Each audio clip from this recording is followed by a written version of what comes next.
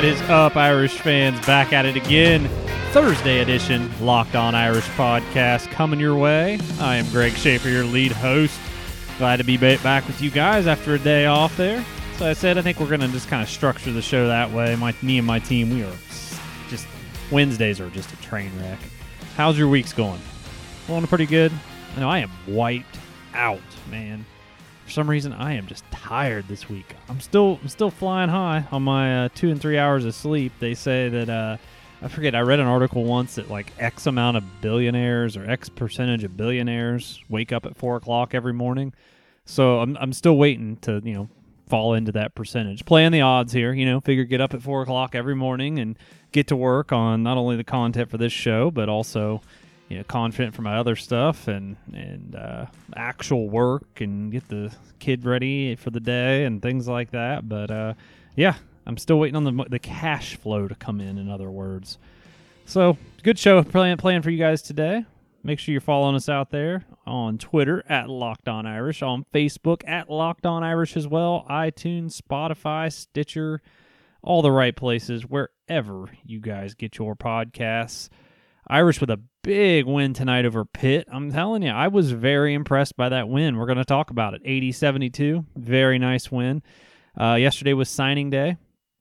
Yeah, and nothing. It's so different, just like we talked about on Tuesday. It's so different now with the early signing period, and it was just kind of like, all right, yep, they all signed, and no big surprises anywhere. I think a couple guys finished up signing various places, but like we talked about on Tuesday, is 4 out of 150 guys of the top 150 actually hadn't committed and signed somewhere. A lot of the luster gone from actual signing day. A Big Ten coach is out. A longtime Big Ten coach is out. We're going to talk about that. We're going to talk about an Irish player that got signed to a contract today in the NFL. And we're also going to talk about what this class was missing. We got a nice class. I think it's going to be underrated at the end of the day, but we're also going to talk about what we got and kind of what was missing from this class. And over the next, to kind of round out the week here, we're obviously going to just kind of delve further into this class and just see exactly what we got and kind of evaluate the offensive and defensive side of the ball. Maybe do the offense tomorrow, defense on Saturday or something like that. And then finally, to round out the show today, we're going to talk about, it looks like it's not official, but the tight end position coach has been filled. So without further ado here, let's get to chatting away. Irish with a big win, 80-72 over Pitt. Got down a little bit early, down by 6, but clawed back. I mean, there is not much to not like about this game. Despite the early, and like I said, early deficit, I mean, take it with a grain of salt. We came back, got a little close there toward the end of the first half, but we poured it on. And I mean, this game really wasn't close after probably about the 17-minute mark, maybe. Once we went up 8 in the second half, it's like we really never looked back. Played very well. We had 4 guys in double figures tonight.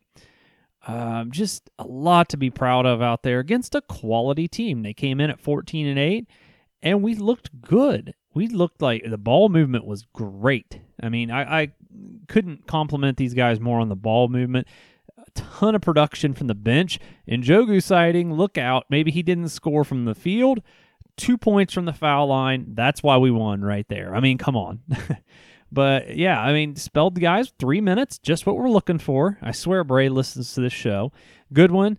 Not that great of a night from the field, 2 of 10, but still got us 6 points. Leszewski looked good with 11. I mean, that right there is what you need from the bench. Almost 20 points, 19 points total from your bench. What more can you ask for? Outscored their bench 19-7. I mean, great night.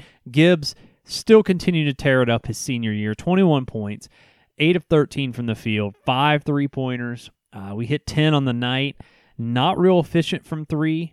We were 10 of 27. So not crazy efficient, but we got 15 offensive rebounds tonight. Nice way to get some second chance points in there. Out-rebounded this team. Did finish with 12 turnovers. They actually had 9, which That's something we've kind of prided ourselves on this year. So I guess that's a reason for optimism, is the fact that, tonight we didn't have the best night handling the ball. In fact, had more turnovers than our opponent for, one of the few times this season. Still came away with a dominant victory, in my opinion. And just an extremely nice win. Hub is still struggling. I don't know what we're going to do with him. I mean, he's not driving the lane well. He's not shooting from two well. Well, I mean, he only took one shot tonight. I don't know. There's two shots. I'm sorry. 2 shots from two inside the arc, but I don't know what we're going to do with him. You have to have him out there. He's too athletic. And when he's hot, oh, man, he's hot. I was very impressed by the assists, the way he distributed the ball. Everybody distributed the ball great tonight. What did we have? We had 3 guys with 4 or more assists, 4 guys with multiple assists if you count Durham. And Jawan Durham, speaking of Jawan Durham, look who came to the party to play. 19 minutes tonight, 11 points, 5 of 5 from the field, played above the rim a little bit, went to the line some, scrapped for some rebounds. Played an extremely physical game underneath. Looked like the best big guy on the floor. And if we can get that out of him on a every other night basis, not even every night, I'm not even looking for night to night. Give me 1 game on and 1 game off. I'll freaking take it, man. And to add to that, John Mooney, just 17, rolls out of bed, gets 17 points, 10 rebounds. Not his best night, 8 of 18 from the field. Did hit 1 from 3. They did make a good point in the broadcast talking about how he's not the best three-point shooter, but if you kind of leave him open and he's able to just catch and shoot, as they said, quote for quote, step into one, yeah, I mean, he can hit. Don't leave him open. He can definitely hit. Pfluger, he played scrappy, but no steals tonight. Did distribute well. Like I said, the entire team distributed well. Pfluger's one of them that had 4 assists. He got 4 rebounds as well. Still a little bit of a turnover problem. 3 of the 12 turnovers were by Pfluger tonight. Only had 3 points. Hit a shot early in the game from 3. Just the little things like that is stuff we got to work on, because competition is going to continue to step up. We talked about the progressive schedule that we're playing right now. We had Wake Forest with Georgia Tech, kind of Wake's a little below Georgia Tech. Georgia Tech's a step up from there. Pitt's a little more of a step up. This was a nice team. They come in with 14 wins. Kind of a crossroads game between the two teams. And they talked about at halftime, the ACC teams, we only have 3 ranked, but all 3 of them that are ranked are in the top 10. And we're kind of sitting there, that kind of next team out sort of thing. Defensively tonight, I don't like we gave up 72 to a not very good offensive team.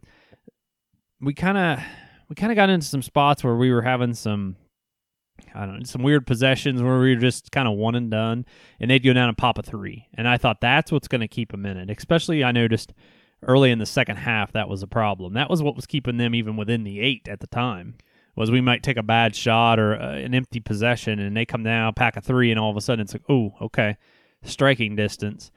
And I give our guys credit for answering the bell, for answering it when it was needed. I mean, Champagne, it's not Champagne, it's Champagne, apparently. 20 points. Like I said, I didn't know too much about this team. I'm not even going to lie. He did come away with a double-double, but really he was the only guy that was super effective out there. I know McGowens had 15 points, hit 2 threes. None of the guys on that team really impressed me. I mean, we definitely had the better lineup. It just looked better. I mean, past the eye test, it wasn't so much that we should be better or it's in our minds, so we believe we were better. No, that we were the better team tonight. I mean, we play that game 5 or 6 more times. I think we're good to go. Do we have Pitt again? No, that was our only meeting with Pitt this year. And it's a good thing. It's a good thing that we did look like that, because we are about to, continue to step up in competition. Now, I know Clemson has struggled as of late, sitting there at 11-10, so maybe that progressive schedule wasn't quite what we thought it would be. I thought we would step up, as Clemson looked decent earlier this year. But then right after this, we got Virginia, Duke, and then I know NC's down, like way down right now, but it's the idea of North Carolina. We have got to knock them off the court. Don't give them any life. Cole Anthony's back. Things could get a little hairy, but the game's at home, which I definitely like that.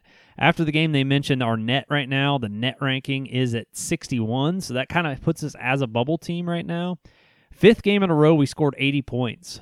Who would have thought that? A Bray team, 5th game in a row with 80 points. But they did have to flash up there a depressing stat. We've had 5 losses by 6 points or less.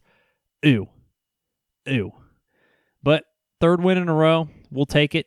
And as Belichick says, instead of we're on to Cincinnati, we are on to Clemson on Sunday. Weird tip time, 6 p.m. All right, guys, back at it. Locked On Irish Podcast on the Locked On Podcast Network. Your team every day. You know a show wouldn't be complete without us getting to some football. Cole Luke, former Notre Dame cornerback, signs a 1-year contract extension with the Carolina Panthers. So that's cool. I mean, obviously the new coaching staff sees something in him. They've been willing to keep him on the roster since 2017. He kind of was cut, waived, practice squatted, kind of that sort of thing until November 8th last year. And then last season did get some time, and I think 8 games from what I'm reading. Had a few tackles here and there, kind of contributed, just spot situations. So good for Cole, sticking on the roster. Really talented guy. Really a talented guy, really our number 1 corner there for a while. Played really nice for us. Really locked it down out there and was a really reliable player. And that's all the best you can say. I mean, he kind of led that transition of Notre Dame having some elite cornerbacks. You think Kivari Russell, you think Blanton, you think of a guy like Cole Luke. Maybe not in the same stratosphere as those two, but yeah, you absolutely say, okay, Cole Luke, the Kelly's had some elite secondary guys. And by Cole sticking on the roster in the NFL, I mean, that just goes to show the kind of talent that we've had on the roster at Notre Dame and how just significantly it's increased since Kelly took over. So I wish Cole Luke the best. Hopefully he sticks on the roster throughout the year and hopefully earns himself a starting spot. Let's flip out of Notre Dame just real quick, and we'll do a quick U-turn here. We'll talk about one of Notre Dame's longtime rivals, Michigan State. Mark D'Antonio out at Michigan State. While that does, I'm going to, not to sound like somebody's grandma here and take both sides of things, I'm shocked, but I'm not shocked. I'm not shocked in the sense that I thought he was going to be out anyway because I know, actually the heat was more on him, this is crazy. More on him in East Lansing than it has been on Harbaugh in Ann Arbor, from everything I understand from the insiders that I know. I feel bad for D'Antonio. I like the guy, but it sounds like he's made a decision, stepped down.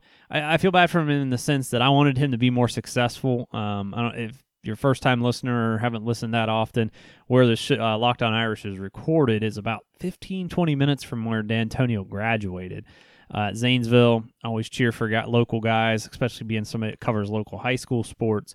Even though he coaches our rival, and I don't know, just nice to see somebody different be good from time to time. So I kind of liked seeing Michigan State on the rise with a local guy as their head coach. Leading candidates in the House, from what I understand, looks like Fickell and Narduzzi, but Narduzzi's come out and kind of doubled down on staying at Pitt. I would say Fickell would be a good candidate for that job. D'Antonio was part of that trestle tree. I could see a guy like Fickell, kind of that next progression, that next step in his career after the setback at Ohio State, comes back to Ohio State as an assistant, goes down to Cincy, pops up, takes a kind of a step up going to Michigan State. And if he can continue his success on what Michigan State's already built, if Michigan State hasn't fallen off completely, because, think about it. They were Rose Bowl winning team. 1-loss season to Notre Dame in 2013. They got to the playoff once, looked about as good as we did, but they did make it to the playoff against Alabama. Solid performances by a D'Antonio-led team. And if they haven't fallen off too far, if Fickell can go up there, keep the energy going, maybe just a little bit of new blood up there in East Lansing, they might be able to keep something rolling and stay competitive. And just give another name to the Big Ten other than Ohio State and Wisconsin. Somebody to challenge Ohio State would be really nice to see. So let's do our hard U-turn, cut it back, doing 90 here, flip back into Notre Dame territory, but do stay in the same lane as coaching. It does look like we touched on this a little while ago, that John McNulty did interview for the tight end coach / opening on the offensive side of the ball. And it looks like that's pretty much a done deal. Per Brian Driscoll, Irish Maven, Irish Breakdown on Sports Illustrated, just kind of has to clear through the HR process and just kind of get done with that, a la George O'Leary. Nothing is official until it's official, right? Wink, wink. So as soon as that's all done, we'll obviously get that confirmed. As Brian says here, he says, kind of at first heard about it, resume, he was kind of less than impressed. It's the first thing I thought of, too, and I'm not just kind of copying off Brian. I truly, truly thought this is, okay, he was the offensive coordinator at Rutgers, who was brutal, just bad, nothing good about that offense, but it was a crappy situation. I mean, there's not much, I don't know what you could have done with that. Ash was a mess as a head coach. The guy's got a ton of experience, especially with pass catchers, and I say pass catchers, not just tight end, because a lot of his career, he started as a GA with Michigan, was wide receiver, special teams, UConn, wide receivers to I mean, what a jump! GA at Michigan, UConn to the Jacksonville Jaguars, then to the Dallas Cowboys in 2003, Rutgers 2004 to 2008, again quarterbacks, wide receivers, back up to the NFL, Cardinals, Bucks, Titans.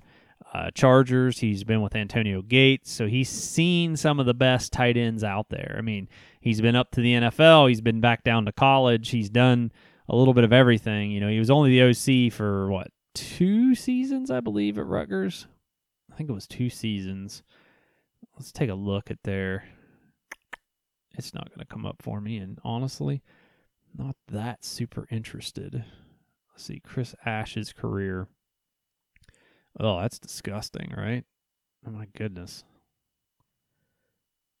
Yeah, I mean, you're not going to draw much from this. The only thing I'll say, he worked his way up to being an offensive coordinator at the Power 5 level. He's not going to call plays for us. He's going to coach one position. He's been around some of the best. He's been to the NFL. He's been back down to college. He's seen some of the best.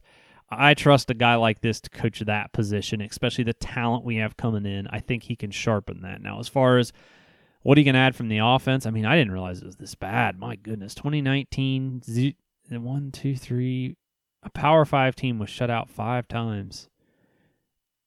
Scored only 1 touchdown 3 more times. That's disgusting. Whew, Shiano, buddy, you got your work cut out for you, my friend. Let's see, he was also there in 2018 when they won on whopping 1 game, scored over 20 points 1 time. Yeah, I should just stop reading, honestly. So let me go back to my original point. This it's not an indictment on Coach McNulty. I wish him the best at Notre Dame, obviously, and I think he can do it. Like Brian says here, he's been around some of the best. He coached under Parcells, Coughlin, Wisenhunt, Shiano, Skip Holtz. Great group of guys to coach under. He's been around some of the best talent. He's going to be working with Lance Taylor, Tommy Rees, under Coach Kelly.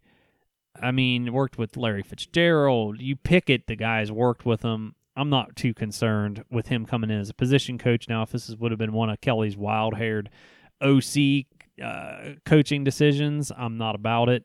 The biggest thing will just come down to recruiting. Can he recruit? And with that pipeline to the NFL, I think he can.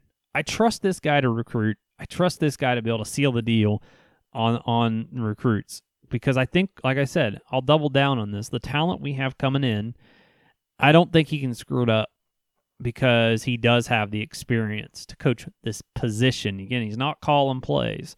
So I trust him on this. So really what it's ultimately going to boil down to, can you recruit?